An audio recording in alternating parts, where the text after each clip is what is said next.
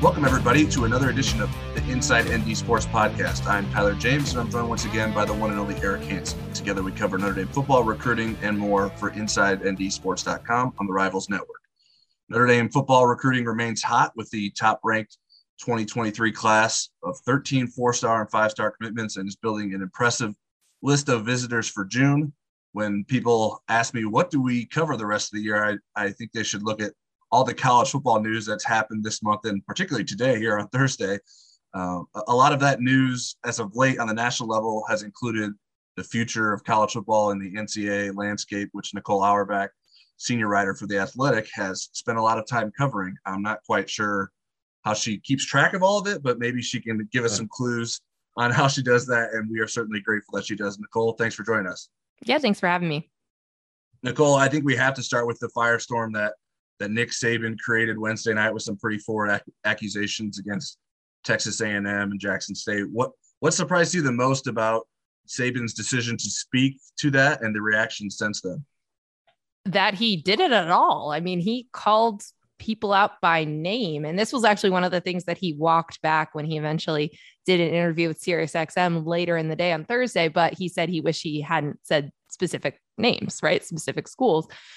Because I think it makes all the sense in the world that people felt really defensive and upset because, it's not like he was saying, these people are breaking the law, they're breaking rules, but he's saying they bought their players and no one wants to hear that. And, we all know recruiting. We know these coaches, they like to be known for being good recruiters. They like to be known for building relationships, their players, and all the other things that they're building. Even in this NIL era, they don't want it just to be that their boosters paid a player the most, and that's the only reason they're getting players, right? Like nobody wants to hear that. So, I think that was part of the reason that people were so defensive, but just really kind of wild that Nick Saban of all people started one of the craziest media news cycles that we've had in this sport in a long time, leading to Jimbo Fisher's hastily called press conference that was an all-time moment in college football press conference history.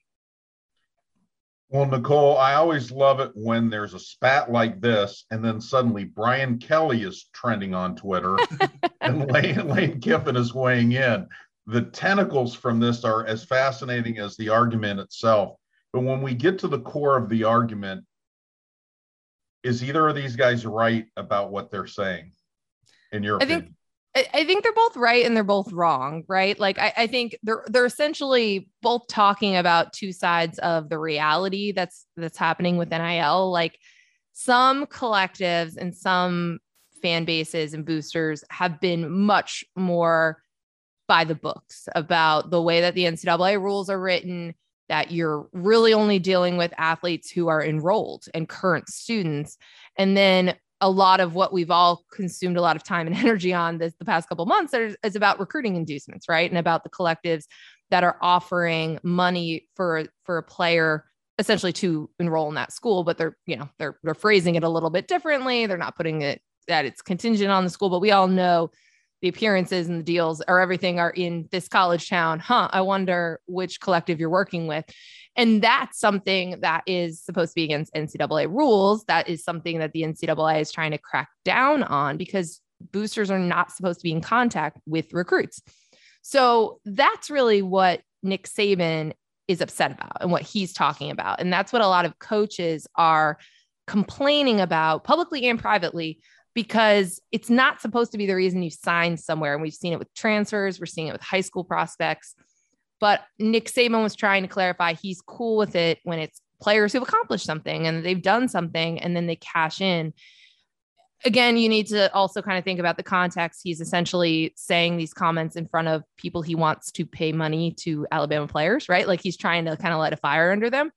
But again, Jimbo Fisher and some others who are at places that have collectives that are very aggressive will say, we're not doing anything wrong because we're not directing the collective to offer that player X amount of money, where the contract does not say they have to sign here. Right. So that's maybe technically true, but certainly not the way that NIL is supposed to be used. So you can see the points of both sides, but I think obviously it's embarrassing, but highly entertaining to have a giant public spat. not a great look for the SEC. Greg Sankey had to publicly reprimand these two for saying what they did about each other, but they both have some truth to what they are saying. And I think that's what's funny is everyone can see what they're trying to say and then be like, I can't believe that they said it the way that they did. My follow-up to that is I talked to Jack Swarbrick yesterday, Notre Dame's athletic director, and he and Marcus Freeman, at least publicly, remain of the opinion that Notre Dame doesn't have to be the highest bidder. They don't have to get into this. And they right now have the number one recruiting class in the 2023 cycle, with star power coming in June for official visits I've never seen in a weekend before. So they seem to be confident that they can live in this world without exploring the gray area. What's your take on that? Is that a sustainable stance?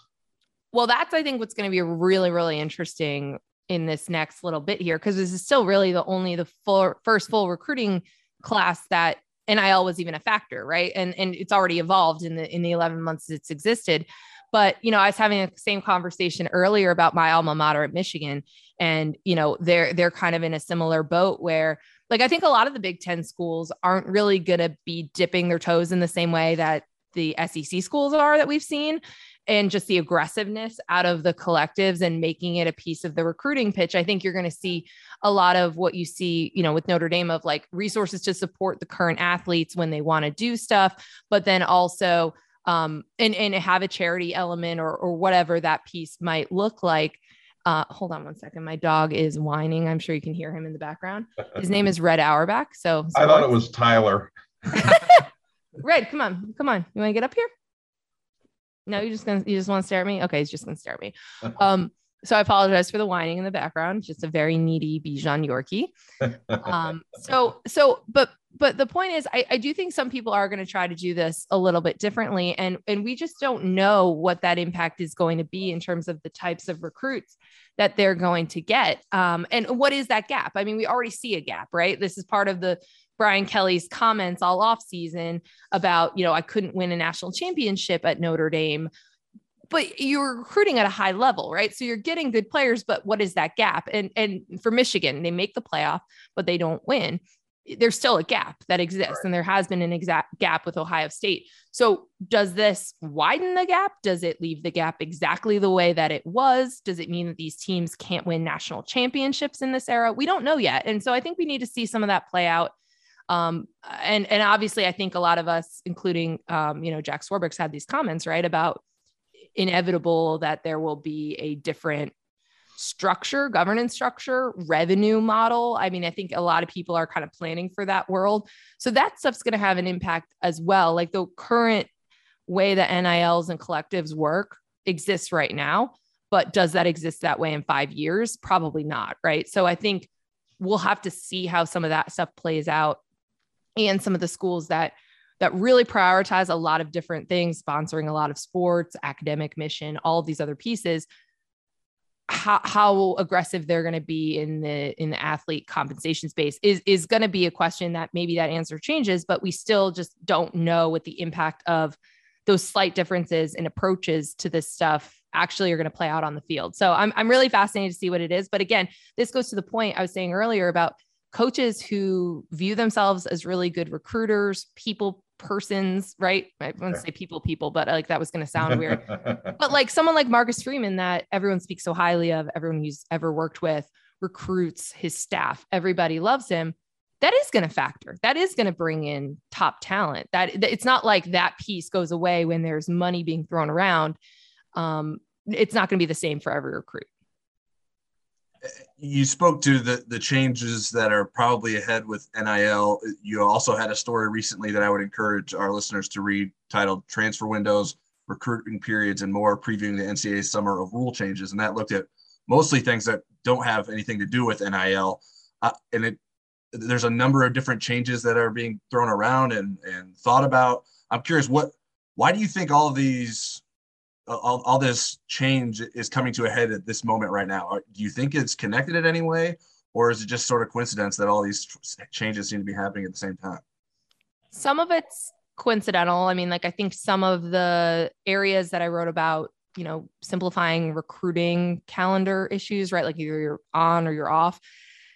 Is that necessarily an issue that's coming from, the Supreme Court ruling last year? No, but is that tied to modernizing college sports and the way that this is run? Yes. So everything is technically under that, but a lot of the changes that we're going to see here have to do with the Supreme Court ruling and just the NCAA being forced to change in some of its areas, like unlimited scholarships. I mean, we're going to be headed towards a world where, let's say, baseball has 30 players allowed on the roster, that you're going to have conferences decide or schools decide, we're going to offer up to 30. You can offer up to 30 full scholarships. Like, why was that at 11.7 this whole time? I mean, it's kind of wild that it existed that way for so long, but some of those things that are like somewhat arbitrary caps on opportunities and money for student athletes, money that can go into their pocket, that's stuff that's going to be changed. I mean, there's a group called the NCAA Transformation Committee in Division I right now. That's the group that is looking eventually at, the governance structure. What is Division I, or should there be subdivisions? But right now they're the ones looking at transfer portal windows. They're looking at the scholarship limits versus team size limit, a roster size limit. They're the ones looking at, do you have unlimited size for a coaching staff? Yeah. Because they're starting with issues that could be antitrust issues, that they could get sued, because that was part of what came out of the Supreme Court ruling. Obviously, it was 9-0 against the NCAA, but that was kind of a narrow ruling. And then you had Justice Brett Kavanaugh say, hey, bring on more lawsuits. Like, there's more stuff in this model that is illegal. So you have all of these different challenges. You have pressure from state and federal legislators as well. So they're backed into the space where they need to figure out what they can do that won't cause future lawsuits. So that's where some of these changes are coming from. And then there's other ones like the transfer portal windows, where it's not restricting the opportunity for a player to transfer, because that would be an issue, but it's creating some order around it. So they're trying to figure out areas where they can add reasonable rules, because private companies can have rules, but also not have antitrust issues. And so some of this stuff is coming from that. Other pieces, like even, the fact that we were talking about playoff expansion for 8 months or whatever it was last year, that wasn't necessarily tied to any of this stuff, but they're all kind of interconnected, because it's about finances. How do you sustain scholarships and this entity, this thing that is college sports into the future? But I think it's also just prompting a lot of conversations about, what is this going to look like in 5 years, 10 years? How do you sustain it? What should be connected? Who should be under the same umbrellas? And all of that's kind of interconnected too, especially as you're dealing with like potential legal issues in a legal environment. Right now, everyone's together and working through all of that.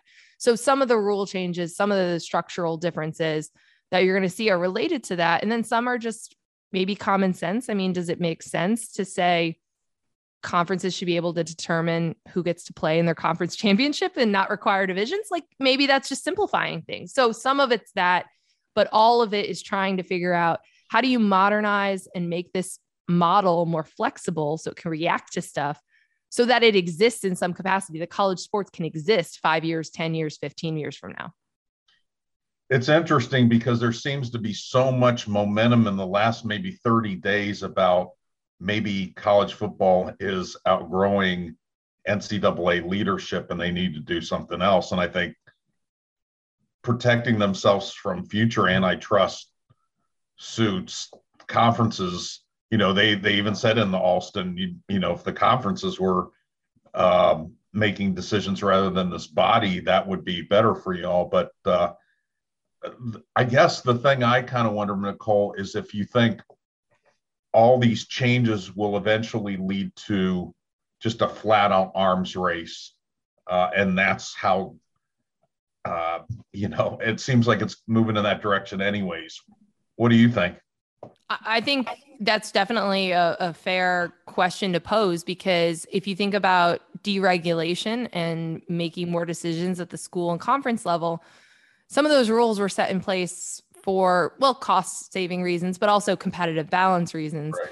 And so if you say, your football staff can be however large it wants and everyone's a coach and they can work with people on the field, well, some coaching staff, some athletic departments are going to say, we're going to funnel a lot of money into that, and we're going to have really big football staff. because it's not capped. And we're going to decide that that's a sport we really care about, being nationally relevant, nationally competitive. So it is going to lead to that. And we've had people, again, we're talking about Jimbo Fisher and Nick Saban. Isn't the complaint essentially that, it's too much of an equal playing field? Alabama's used to being like able to get whoever they want, and they don't want this other factor being a reason that talented players go somewhere else. I mean, there's going to be a million other things that pop up in a new world, a year from now, 2 years from now, 5 years from now, that are not going to be an even playing field. And you can certainly argue that there isn't one, and there never was one, and there were always places with inherent advantages or more resources. But I just think a lot of that stuff's going to kind of bubble to the surface, where you're going to have to explicitly decide something. If you're in the SEC and there's unlimited scholarships, just a roster size cap for baseball. Baseball's important in a lot of places. Is it important everywhere? So a lot of places will be like, okay, we're going to go up to the maximum allowable. We're going to have a full roster, full scholarships. But other places that maybe it's not the most important thing are going to have to specifically say, we're not going to be nationally competitive in this sport. We're not going to invest this. There's going to be a lot of really hard conversations. And even in football, what is success? What are we shooting for? People are going to have those conversations, because some of the rules aren't going to necessarily protect certain areas where you can say we're doing as much as we possibly can. I don't think that's bad. I mean, I think that's just where college sports is. It's kind of just saying all the quiet stuff out loud. And I think that's really where we're going. But certainly you could argue that the schools that are in the conferences that bring in the most money and have the most, money flowing in are going to have the best resources, the most coaches. If the SEC and the Big Ten suddenly are making a lot more money than everyone, does the SEC staffs, do the assistant coaches make way more money than everyone else? And then they can poach assistant coaches away from what would have been a peer league, a peer school in the Pac-12 or in the ACC. I mean, these are real things that could certainly happen, but it's almost like you don't have a choice at this point because of the legal environment that people are walking into, where even if people are concerned about parity or about competitive balance, it's just not going to be a thing that's going to stop some of these changes from happening. Nicole, you did a story on a trio of former coordinators deciding to make the leap to head coach this offseason, and Tony Elliott, Brent Venables, and Mike Elko. And those guys certainly waited quite a bit longer to become head coaches than Marcus Freeman did. I'm curious, do you see any parallels between that group and Marcus Freeman? Well, I think just going from being a high profile coordinator to being a head coach is a really interesting thing, especially to be doing it right now with all the issues that we're talking about. A lot of those guys are younger, right? And are maybe more hungry for or willing to deal with some of the off the field stuff. Tony Elliott had a really interesting comment in the article about kind of feeling like there's this coaching fraternity and that other coaches have carried it for a long time and it's like their turn to step up, which I thought was really interesting. But I think it's also, these are really smart coaches, and Marcus is obviously one of these too, where you know what you're looking for in that opportunity, because you're not going to set yourself up for failure in your first head coaching job either. So you know what you're looking for when coaches say alignment, right? Your president, your AD, and everyone else, the boosters, even the alignment around the program, the investment, the resources, the assistant coaching salary pool, all of that stuff. And these guys are so coveted that they know that they can ask for stuff. They can demand stuff. They can make sure that pieces are set in place, or maybe for Marcus, different staffers are going to stay when you make a decision, because you have a lot of leverage when you're the guy, you're the it guy. And so I think that there's a lot of parallels there. And then also just being picky about the type of the type of place. I mean, you're talking with all those names, including, Marcus, we're talking about Power 5 head coaching jobs. This is your first job. You didn't have to start at the Group of 5 level. You didn't have to start, in the middle of the Group of 5, bottom tier or whatever, and try to prove yourself as a head coach. These are people who've been around the best in the business and are able to take that away and say, this is how they manage stuff. These are the responsibilities I had, and I know what being a head coach and the CEO role entail. So I think there's a lot of parallels. I mean, Dan Lanning being the youngest head coach in the country at Oregon, I'm fascinated to see how that goes. I mean, the trends in hiring are really interesting right now, especially with Jay Wright retiring. I don't know if any of these guys are going to be in the same job 20 years from now, 25 years from now, like they may have in a past generation. So what does that mean? What do these coaches do that's different? How do they embrace like all of the changes that are happening in an era, in a profession where they love to have control over all this stuff? How do they continue to relate to players in an era where players can move around really freely right now? Like all of that stuff's really interesting. So I kind of love that they're all going to experience this as first year head coaches together. And in a lot of the schools we're talking about, also very like high academic schools, which again, when you're able to be picky, you can do that. And then you're recruiting a certain type of kid, your priorities and the things that they're coming to college for are in, you know, a certain group of areas, of topics, of important factors. All of that stuff comes into play. So again, I'm really fascinated to see how it goes. And especially Marcus and like you said, the way he's recruiting, the staff he's got around him, the facilities, the support. I just think it's going to be a really interesting first year, and I'm excited to see it. Well, all right, Nicole, that's all we have for you today. We really appreciate you taking time to talk to us, and we'll see what other kind of news is broken in the 20 minutes we've been talking. I'm sure something's well, today. It's like every time you guys reach out to me about coming on, like some major news happens in college football. So maybe wait a couple months and let me take a breather, maybe a vacation, and then we'll do this again. That sounds good. Best of luck to the dog, Red Auerbach. I love it. Yes, he is finally calmed down. But thanks, guys. Thanks for having me. All right, now it's time for questions. You can submit questions to us on Twitter or on the Insider Lounge message board before every podcast. I'm at TJamesNB and Eric's at EHansenNB. First one we have is from Steve Goforth5. Do you think Dante Moore hasn't signed on yet because he's waiting for better wide receiver recruits to commit? Or do you think better receiver commits are waiting for Moore to commit to Notre Dame before they commit? Well, just in the interest of accuracy, nobody can sign until December, but I know that you mean verbally commit. And I don't think either of those scenarios are true. I don't think the wide receivers are waiting on him.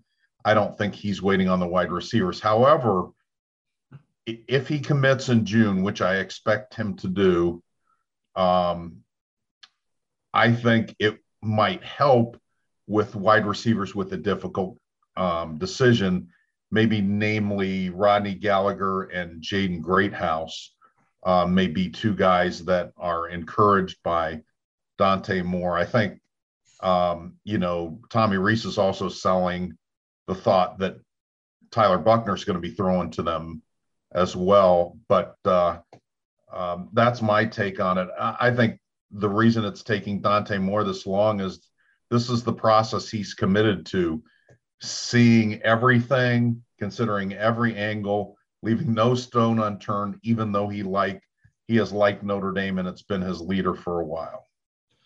Yeah, I think there's some merit to wide receivers waiting around to see what Dante Moore is going to do before they commit to Notre Dame, but I don't think it's that black and white. I think it's not like say Jaden Greathouse, for example. He's not going to say, well, if Dante Moore commits Saturday, I'm committing Sunday, or even a week or two from now.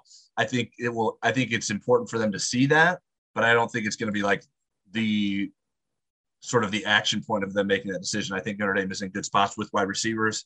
I actually don't think Notre Dame is as good of a spot with Rodney Gallagher as some have seemed to believe. I indicated that on the message board the other day when I did a wide receiver class predictions with alongside Kyle Kelly's recruiting reset at the position.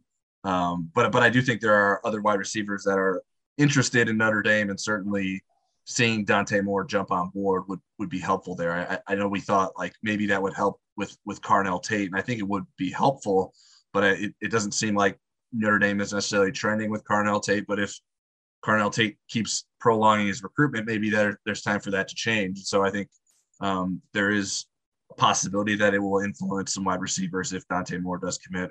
I would pump the brakes on him deciding in June because I believe he's got like a 7-on-7 tournament in Las Vegas the weekend of the 10th through the 12th when Notre Dame was hoping to get him on campus originally. I think in a perfect world, he's on campus the following weekend after that.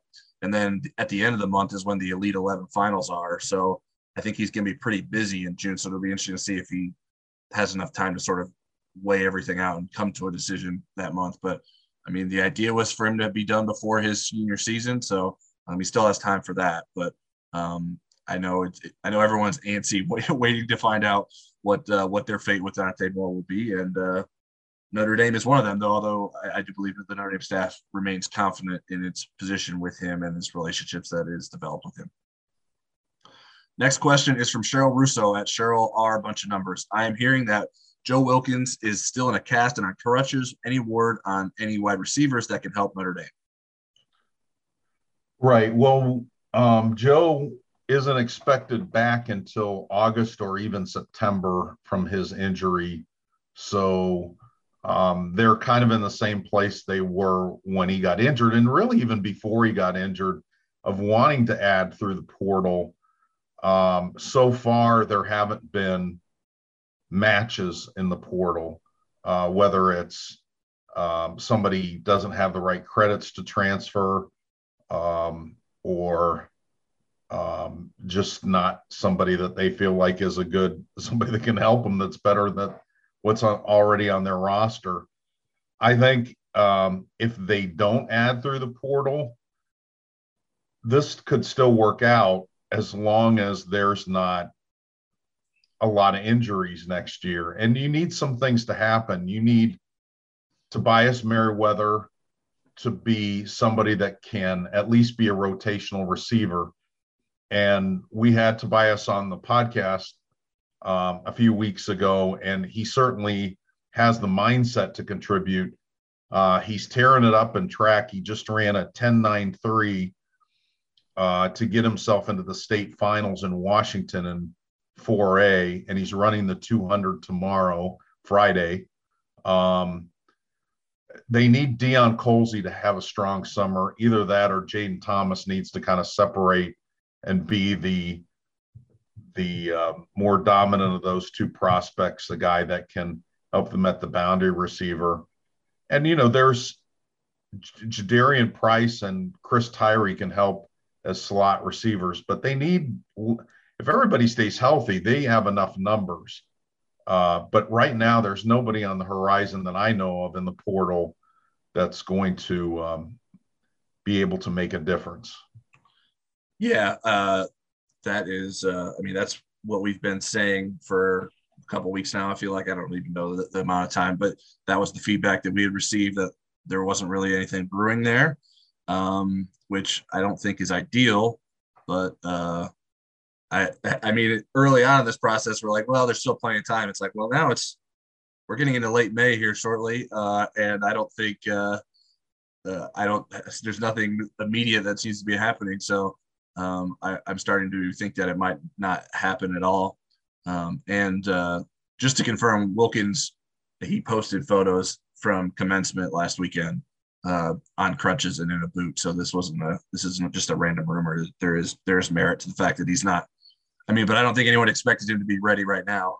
He's still got a long ways to go, and the healing part of his recovering from the Liz Frank fracture is the most important part.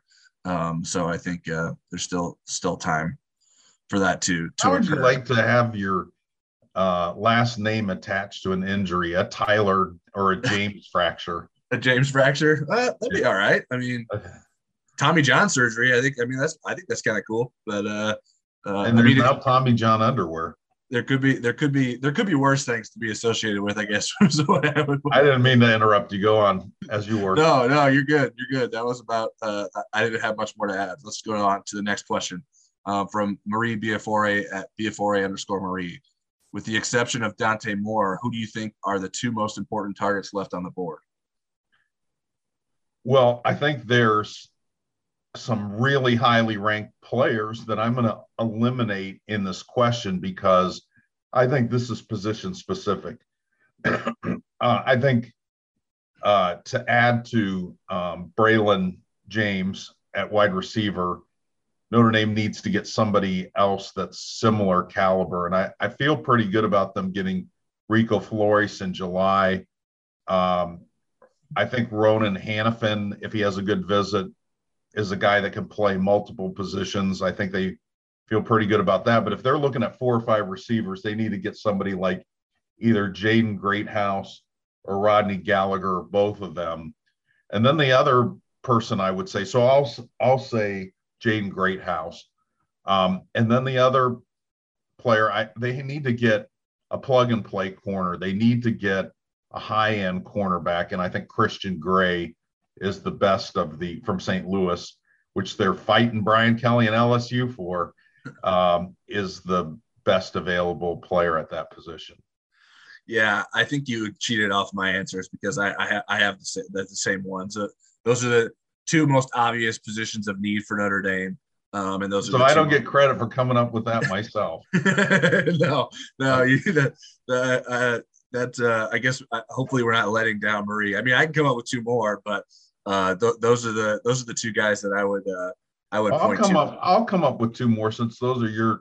I would say beyond those two, I still wouldn't pick, Samuel Mapemba or Caleb Downs, even though those are maybe the two best players on the board or highest rated. I would go with Charles. How do you say his last name? Jagusa is how I've been told. Jagusa, a stud offensive lineman. And I would go with Jason Moore on the defensive line. You add him to the group they already have, you got an SEC class at defensive line. So beyond the other ones, those are the other ones that I'll add, just so Tyler and I can be a little bit different. Yeah, I consider throwing in like a front seven guy on the defense, because I think if you get Mpemba or you get Jason Moore, that takes the defensive front seven class to another level. In my opinion, I think it's really good now, but I think that would be, I mean, it wouldn't be up there with Texas A&M last recruiting cycle levels, but it would be up there for the best defensive line class in the country. So I think and obviously that's a very important position, even if the need at that position isn't as high as the needs at cornerback and wide receiver. Next question is from @DallasFan in DC1. What are the max number of scholarships Notre Dame has for the 2023 and 2024 recruiting classes? Can we go 28 deep like Alabama or Georgia? Well, if you'd asked that question a couple days ago, I would have had a different answer. But the Division I Council yesterday approved teams being able to go over the 25 cap. The 25 cap in a class goes away for 2 years.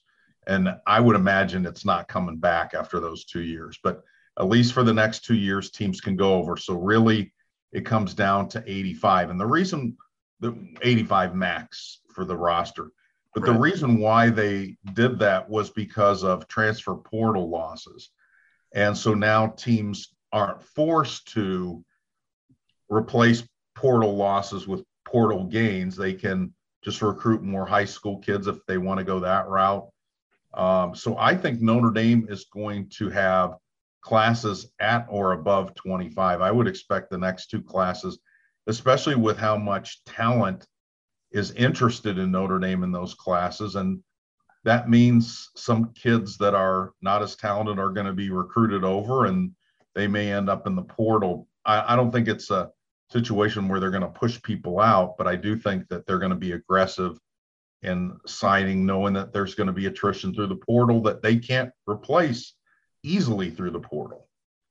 Right. Yeah. It's harder for Notre Dame to bring in, like they lost I think it was 13 scholarship players since the end, or since the start of last season into the portal. And certainly they're not bringing that many in. So I mean, I'm interested to see how it develops, because I don't know that there's like a consensus yet of what number they're going to go to. And I think that's always like really hard to pin people down to, because you want to have flexibility and you don't want to cut yourself short on guys when you maybe see an opportunity. For instance, with Richard Young, a 4-star running back, the number 2 running back in the country, according to Rivals. He wants to make an official visit to Notre Dame. You don't want to say no to him, even though you have a commitment from Cedric Irvin. You like Notre Dame's chances to get Jaden Lamar next week when he announces his commitment decision. Does Notre Dame need 3 running backs? Probably not, but it's hard to say no when you got a guy that good that wants to get on campus, and we'll see sort of what progresses from there. So there definitely is an aggression to this coaching staff and recruiting staff in terms of, let's just go get guys and figure it out later. It is more complicated at Notre Dame because, like you mentioned, like pushing guys out, which does happen everywhere. And even at Notre Dame, I think the writing is on the wall for some guys, and Notre Dame isn't shy about letting them know, like, hey, like this is where your standing is in the program. You make the decision. I mean, they're not going to say they're not likely to say we're not going to honor your scholarship, but they will be blunt with them about their standing within the program. And so I think we're going to sort of see Notre Dame's tolerance for being more aggressive with that. It's more difficult at Notre Dame because guys that come to Notre Dame, they're like, hey, I came here to graduate from Notre Dame, so I'm not leaving until I graduate. Like, you can say goodbye to me after my junior year if I can get done with it in 3 years, but I don't want to leave and waste this opportunity of getting a Notre Dame degree, because that was a big reason why I came here. So it's a little bit more complicated for Notre Dame to push those numbers too high, because I don't think they can anticipate a lot of guys leaving. It's easier now because of the COVID rule, where kids had extra eligibility and kids have been around in the program. And so there a lot of those guys that you would like, well, I don't know, does this kid have a future in Notre Dame's program? Well, those kids have already graduated, so it's a little bit easier to say, okay, we're not asking you back for a graduate senior season.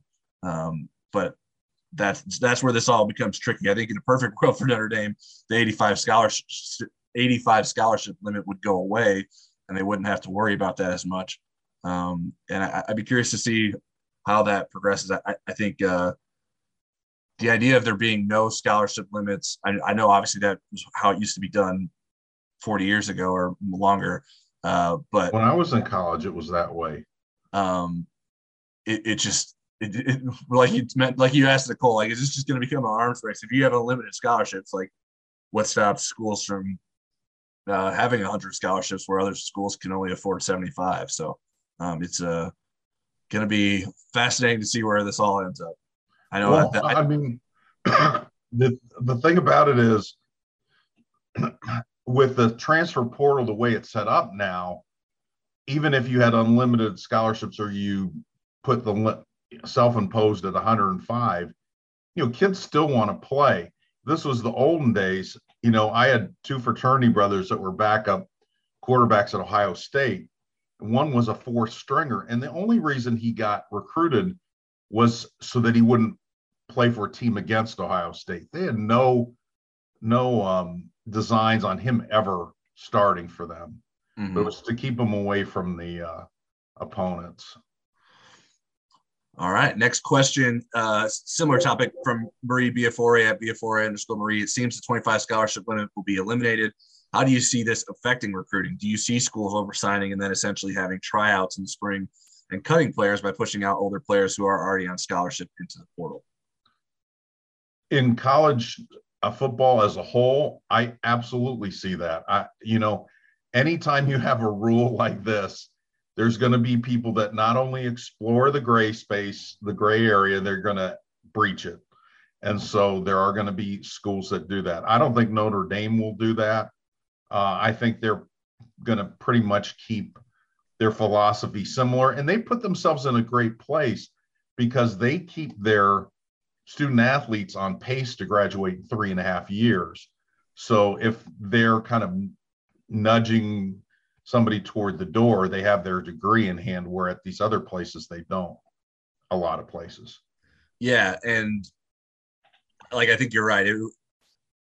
It'll be sort of twofold. It will allow schools that are having trouble retaining players, which I think is the intent, to make up for those deficiencies and add more players through recruiting, because they're losing guys in the portal.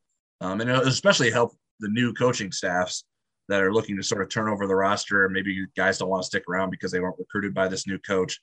I think it'll be very beneficial. I mean, that's the best time to recruit as a head coach is either after a national championship or after you just became hired, because it's easy to sell something brand new when you weren't the guy that was running things before it was before you. So I think that will play a major role for those programs.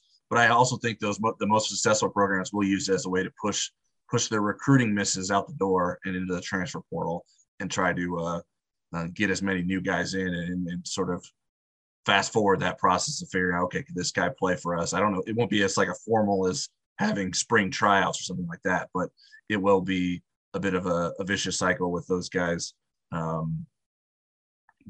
coming to their school and then after a year or two be like, all right, we have no more use for you. You should hit the transfer portal, and we're going to just recruit beyond you, which happens elsewhere. But I think it's easier to legislate with the 25 limit. And I believe the 25 limit has only been taken away for the next 2 years. It's not a permanent change yet. So we'll see how things sort of continue to develop on that front.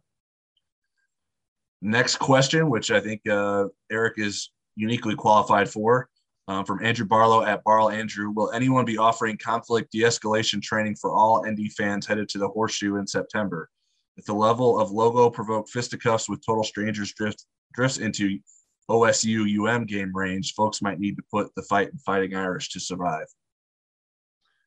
Well, it's funny because these teams will be playing for the 7th time ever, and they are rivals. There's no way around it. They're rivals because of history, their histories. They're rivals because of geography. They're rivals because of recruiting. They're rivals because of fan culture. The rivals because of Eric Hansen's allegiance to both schools. I think there's less awareness of this rivalry with the OSU gang, and maybe even in their media too, that they're not quite as aware, because I've witnessed it. And if you look even on our message board, the Insider Lounge right now, there are people that don't have great things to say about the Ohio State fan base. I think there's some similarities between the feelings for Ohio State from Notre Dame fan base and Michigan, but at least Michigan, they play more regularly. Right.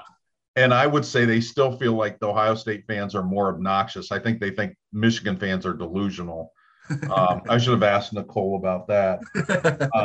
As far as the de-escalation, I think it's a lost cause. I think that Ohio State fans are going to be Ohio State fans. I've told this story before when I was walking to go into the Fiesta Bowl at the end of the 2005 season at Sun Devil Stadium. I saw an argument between a Notre Dame fan and Ohio State fan outside the gate, and I kind of watched them before I went through security. And the Notre Dame fan was just saying, you know what, your graduation rate is only this percent, and da da da da da da da. And the Ohio State fan goes, oh yeah, and threw up on him. So that kind of encapsulates the rivalry. I figured the resolution to any conflicts would just be the shared animosity towards Michigan. I think that it just, if you see Notre Dame fans fighting with Ohio State fans, just say, hey, muck Michigan or whatever, just come together in your hatred for Michigan to de-escalate the situation. That would be my advice. And try to avoid any fans who are too inebriated, which I imagine there will be plenty of on both sides of the aisle there. Next question is from Nathan Reynolds at Enforcers 2117. Do you think USC will be this year's Michigan State, a team that's been down and uses the transfer portal to remake their roster and win 10 plus games? Well, they just got their 14th transfer today, and I can't say it's the biggest one, but it's a great one. And Jordan Addison, the Biletnikoff Award winner. I mean, they've already gotten 2 great ones from Oklahoma. They've really remade their wide receiver room after losing Drake London. And when you look at their schedule, you could see them going 6-0 pretty easily with Rice, Stanford, Fresno, Oregon State, Arizona State, and Washington State. And then they hit Utah, which is a consensus preseason top 10 team. That's on the road. But then until they hit UCLA and Notre Dame at the end of the schedule, not an overly taxing schedule. They miss Oregon. They miss Washington. They still have some holes that they didn't fill with the portal. They were bad defensively last year against the rush, against the pass, on third down, and they did not address their pass rush, which was really bad, and they lost one of their best pass rushers. So they're going to be in a lot of high-scoring games.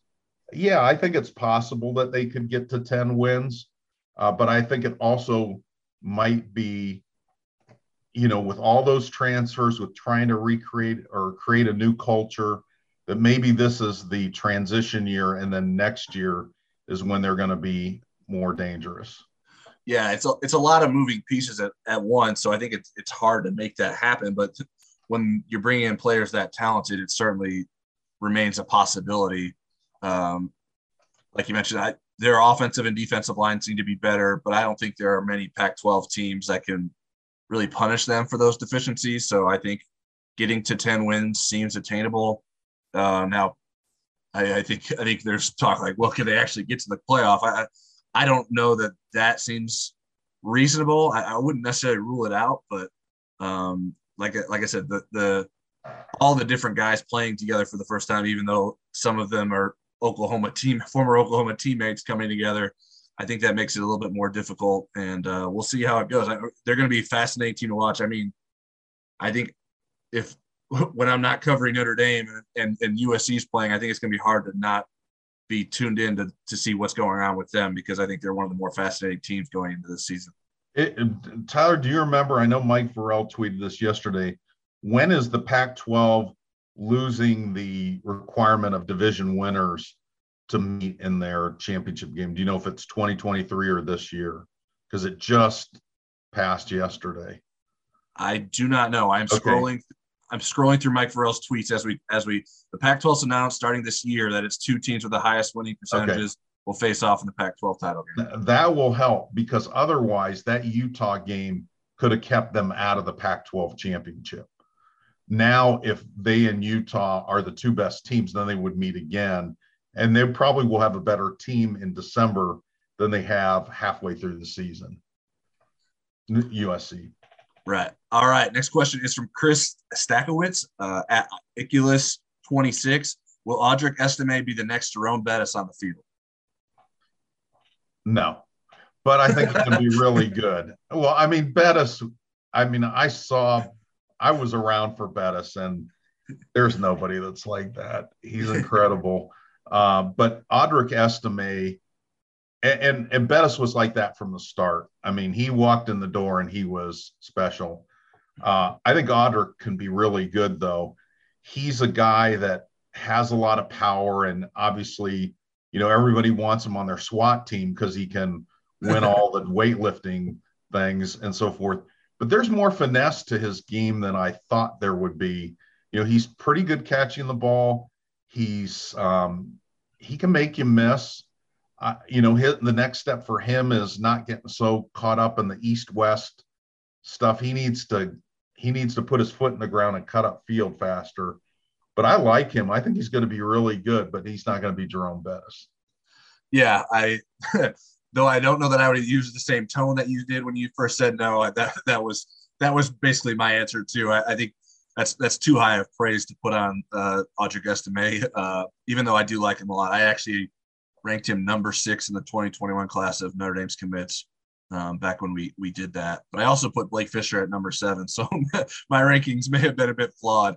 I put Rocco Spindler at number 3 and probably should have flipped those guys. But I do think there's a lot of potential there with Estime, and I'm fascinated to see what his role in the offense is moving forward.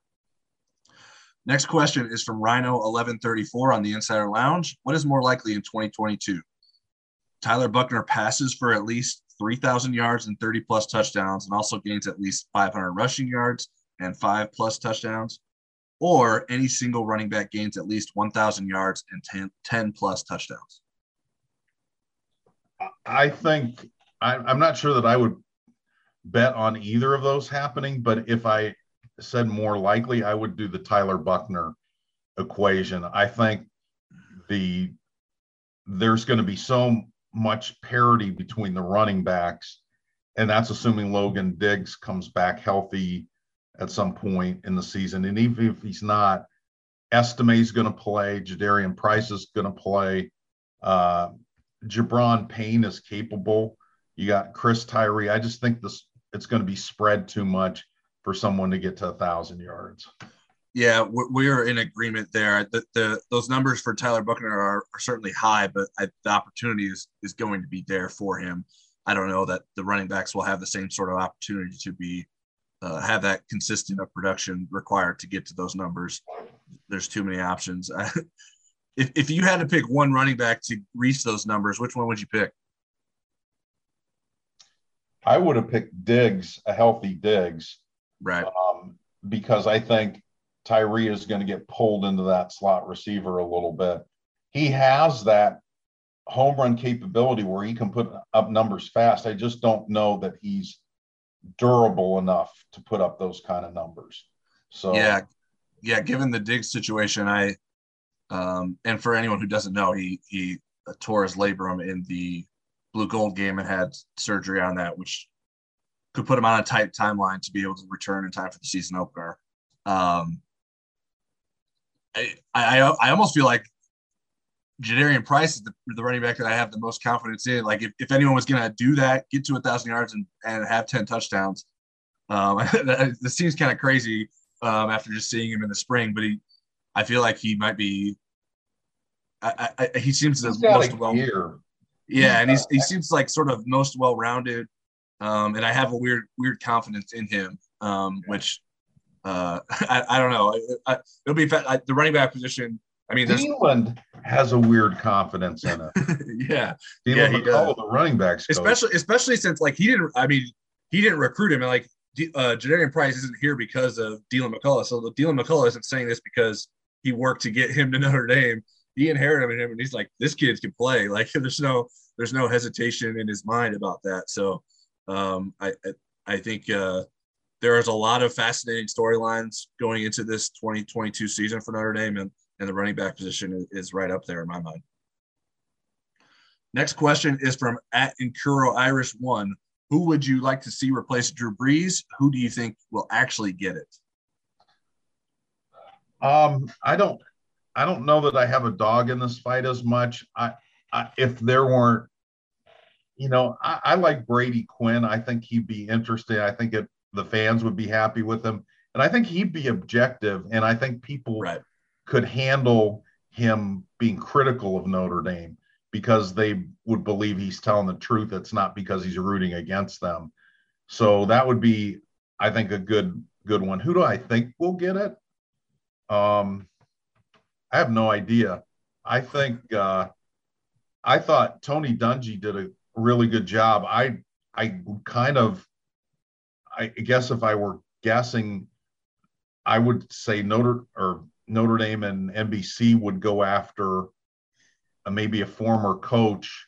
I can't identify who that is, but somebody that brings that kind of perspective. I thought that was kind of a winning formula there.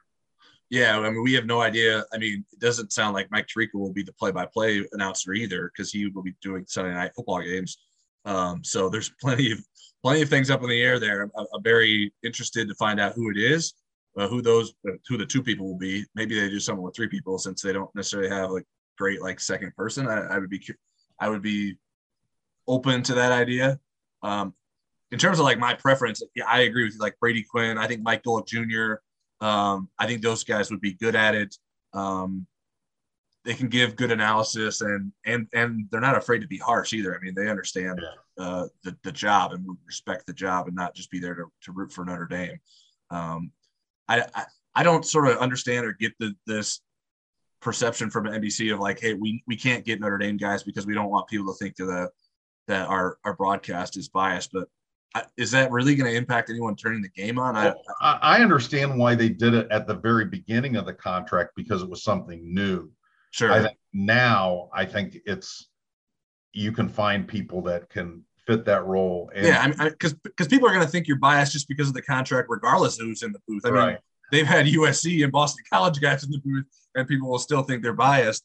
So I don't think that plays too much of a role. Who will actually get? I mean, I don't know that I have a name, but I think it's probably someone that NBC is eyeing to potentially replace Chris Collinsworth in the future. That seems to be like that was sort of the idea with Drew Brees, and I think that's the job seems like it's going to continue to be treated as sort of a training ground for Sunday Night Football and its bigger products. And I'll tell you who I'd like to see on the sideline is Jack Collinsworth. I think he's spontaneous, he's smart, And again, that's a Notre Dame guy. So maybe that's, NBC doesn't want to do that.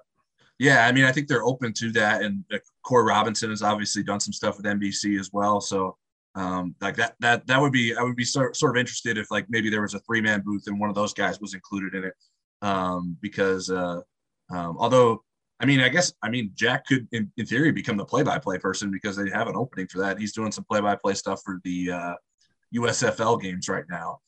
So I don't know if that is a possibility, but I don't think I would necessarily rule it out. And I don't know if they would treat, he's not a former player. So I think it would be a little less like people probably don't know, like random people who would tune in know that Jack Collinsworth went to Notre Dame. Whereas obviously people know that Brady Quinn went to Notre Dame. Yeah. Next question is actually a bunch of questions that I thought we could end on from @PatrickShields0. So let's go one at a time. Will the Irish wear green this year? Well, I mean, everybody that knows me knows I'm not good at the uniform questions. I'll say yes for the Shamrock Series, but don't go out and buy something because I said that, because I have no idea. Yeah, I'll go with yes. It's interesting. Like those seem to be very popular jerseys when kids come on visits. Not maybe as much lately, but I do believe like even Carnell Tate and Dante Moore were taking pictures in green jerseys back when they were visiting, I think last year. I would imagine that Marcus Freeman is someone who would be open to that. Speaking of jerseys, so another question that you love, what are your favorite alternate jerseys for the Irish? I have no idea. I'll let you answer that one. And it's not a bad question. It's just, it's not my thing. Anything that doesn't have a spaghetti sauce stain on it is my favorite. So, well, I liked ones that would have looked bad with spaghetti stains on them. I liked the 2013 Shamrock Series jerseys that Notre Dame wore against Arizona State and Arlington. Those were all white. Oh, those were kind of cool. Those gold helmets. I'm curious what Under Armour has cooking up for Las Vegas. I think gold would seem to be a sort of a natural theme there, but I don't know what's gonna happen with those. I think there's hopefully some creative jerseys that look pretty cool there. Next question: what happened to the women's basketball team that created the transfer flood? Now, this is a topic you probably have more insight to than your jersey takes. Yeah, so I think it's a product of a couple things. One is you're getting universally transfer portals, and not just people that are looking for more playing time across the country. I mean, Angel Reese left Maryland for LSU. She was playing a ton and Maryland's best player, and decided she wanted to go to LSU. Kylie Watson, who's part of the incoming grad transfers, was part of the #1 class in the country 3 years ago. 5 young ladies in that class, and 4 of them transferred in this cycle. 4 out of the 5 out of Oregon, for those out of Oregon too, yeah. and Kylie Watson being one of them. So I think it's just kind of where women's basketball is, specifically to Notre Dame. And the 4 that transferred were Sam Brunell, Anea Peoples, Caitlin Gilbert, and Abby Prohaska. And I would say, I'm not sure if Caitlin had her degree, but the other 3 did. Did Caitlin get her degree? Do you know? I think she did. Yeah, I think I looked it up. She was listed on the commencement list for this past weekend. But what they are looking at is a team that's going to be in the top 10 next year, where I think, you're an upperclassman, you play guard. All of them play guard except for Sam. And the 2 starting guards are freshmen. And they play a lot of minutes. Neither one comes off the floor very often. And then, Dara Maybury, the 3rd guard, plays a lot of minutes as well. So I think if they were looking for, a different role where they might be, have a more prominent role. And especially when you look at Peoples and Brunell, I mean, those were top 20 recruits. Brunell was the #1 recruit in the country at some point. So I don't blame them for saying, hey, I want to take my hand and see if I can, play 36 minutes a game somewhere. So was there something deep, dark secrets? I mean, was there bad feelings of any of them? I can't say universally there was not, but that happens sometimes. There's hurt feelings when two freshmen come in and all of a sudden you're kind of recruited over. And, it's hard to argue. Sonia Citron was the ACC Freshman of the Year, and Olivia Miles would have been if she had been eligible for it, because she played in a handful of games last year as a high school senior. Plus, she wasn't eligible for it. But, I mean, I think that's the way it goes with the women's basketball program. And you will not see them. I mean, they have 15 scholarship limit.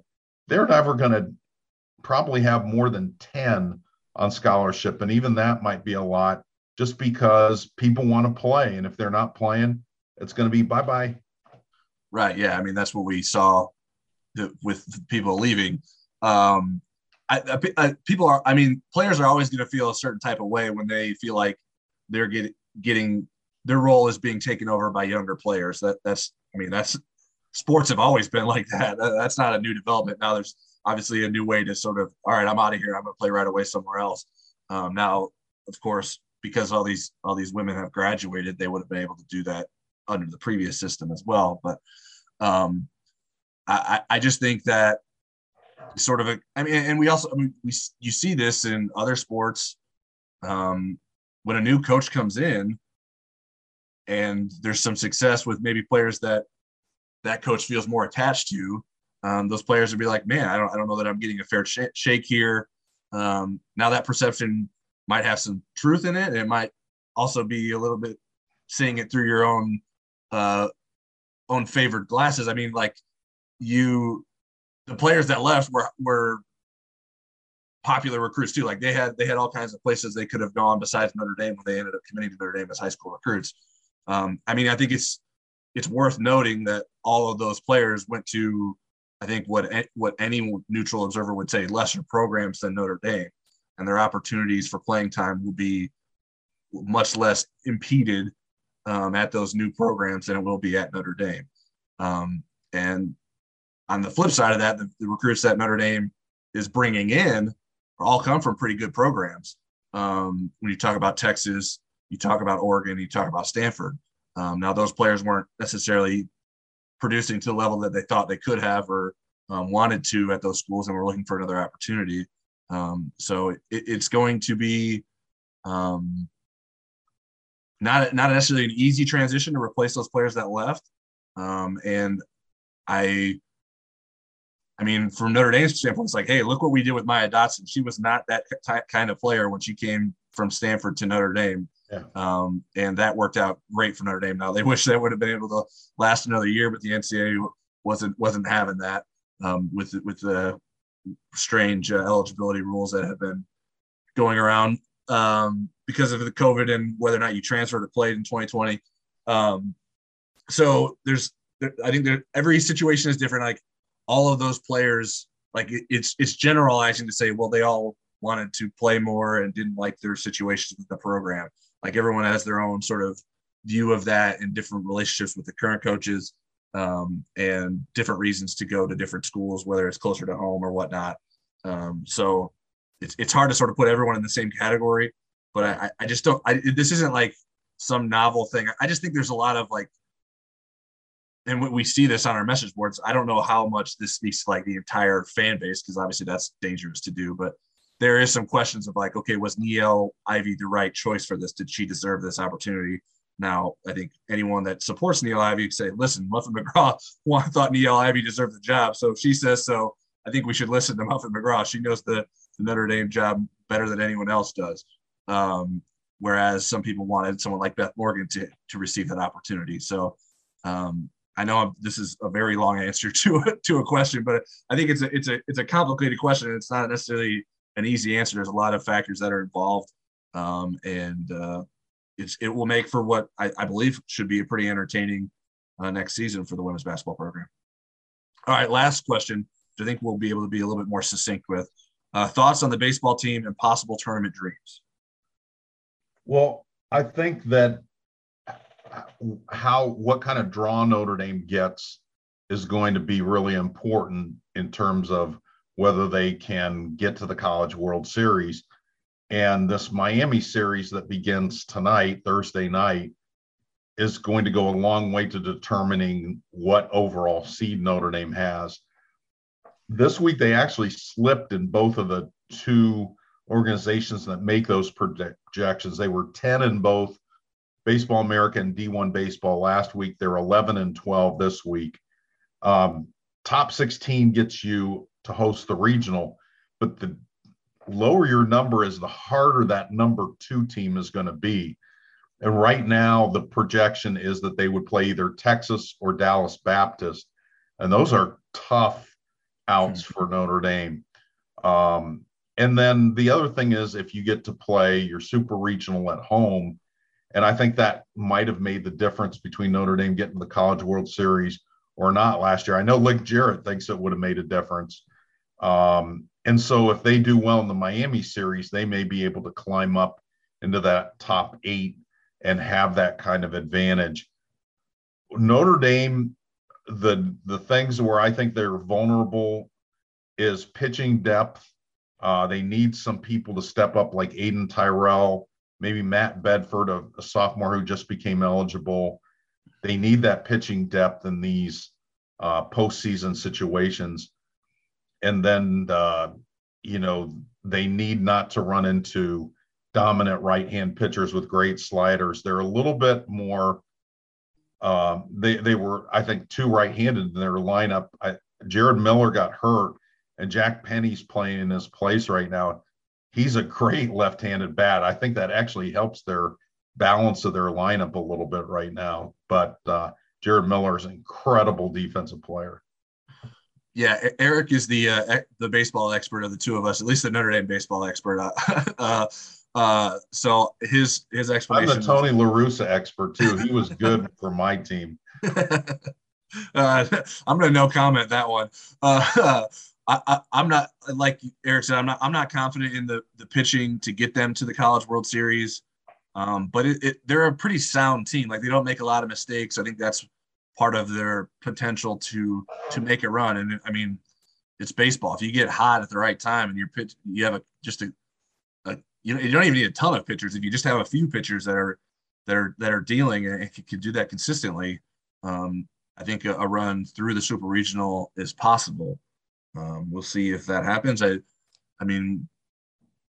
think this series against Miami, and then obviously the ACC tournament after that, will be a good sort of litmus test. Is like, okay, what kind of run can this Notre Dame team make? And it also might not be predictive at all. That's kind of how baseball works. Like, one weekend you don't have it, the next weekend you do. So I don't know. I'm sort of speaking out of both sides of my mouth right now. But. Well, I mean, a great illustration of that was NC State and Arkansas in the Super Regional. I think Arkansas, who was maybe the number 1 team, beat them like 21-2 in the first game.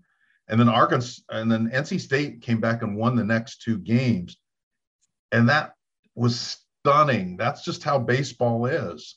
So it's hard to say, yeah, they're a lock, because there's very few locks in college baseball.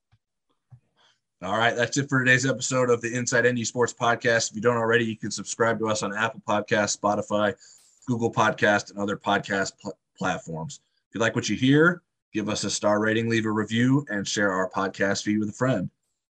We aren't necessarily on a strict weekly podcast timeline currently, but we will keep you posted on when the next one will be coming.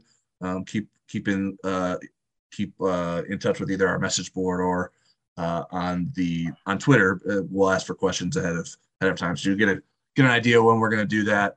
I think we need to start focusing a little bit more on recruiting moving forward, because like I mentioned at the start of the podcast, Notre Dame is really rolling and is setting up quite the visitors list for June, and that will be definitely the meat of our coverage on the website as well at InsideNDSports.com, and stick with us there for all your Notre Dame coverage needs.